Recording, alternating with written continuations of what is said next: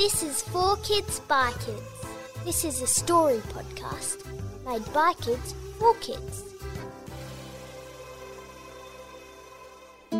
This story is by Michelle, aged 11, from Brisbane. It's called My Doll Named Summer.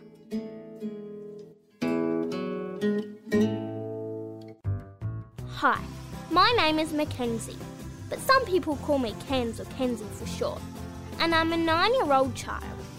My dream is to have a sister. The only thing close enough to having a sister is my doll. Her name is Summer.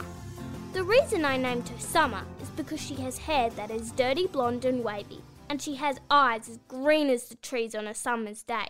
She is my best friend. In fact, she's my only friend. Ever since we moved to Sydney, I felt lonely and sad. But Summer is always here to make me feel happy.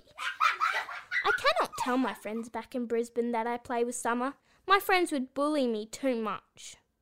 3 weeks went by, and I made some friends. I did not think they would play with dolls, but I do not have to tell them. Their names were Ava and Eva. They were twins. I told them I'd love to be a twin because you always have a friend, but they said they hate being twins. They said they wish they were an only child like me. I wish we could swap places. Then I would have a sister to lean on. Mum, I just FaceTimed Ava and Eva and they said they can come over today for afternoon tea. That's great, darling. Make sure you put Summer away. You don't want your friends seeing her, now do you? Yes, Mum. I hate when Mum says that. Summer has feelings too. Well, not really, but in my imagination she does. When Ava and Eva arrived, I quickly made sure that Summer was hidden, away under my bed. My mum had set a picnic outside on the front lawn and everything was going well. Until I heard someone calling my name. As I walked inside, I saw Summer standing in front of me asking if she can come out and play with me. Now this is no horror Chucky story. It is simply just my doll talking and being friendly. Please, can I play with you? I'll be good. I pinky swear, Summer exclaimed. I was stuck between two decisions.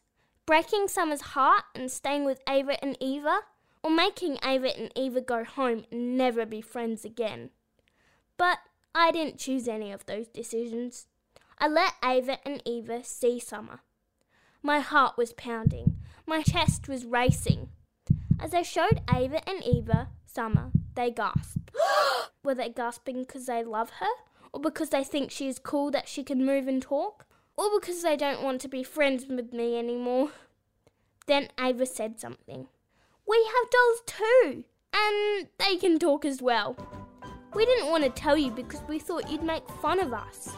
That's what I thought. The next day, Ava and Eva came over and brought their dolls, Millie and Addison. Me, Ava and Eva were all playing happily, and Summer, Addison and Millie had gotten on very well. The moral of the story is that if you don't tell someone something or don't try something, you'll never know. If you want to submit a story, head online to 4kidsbykids.com.au. We'll see you next time. A Podshape production.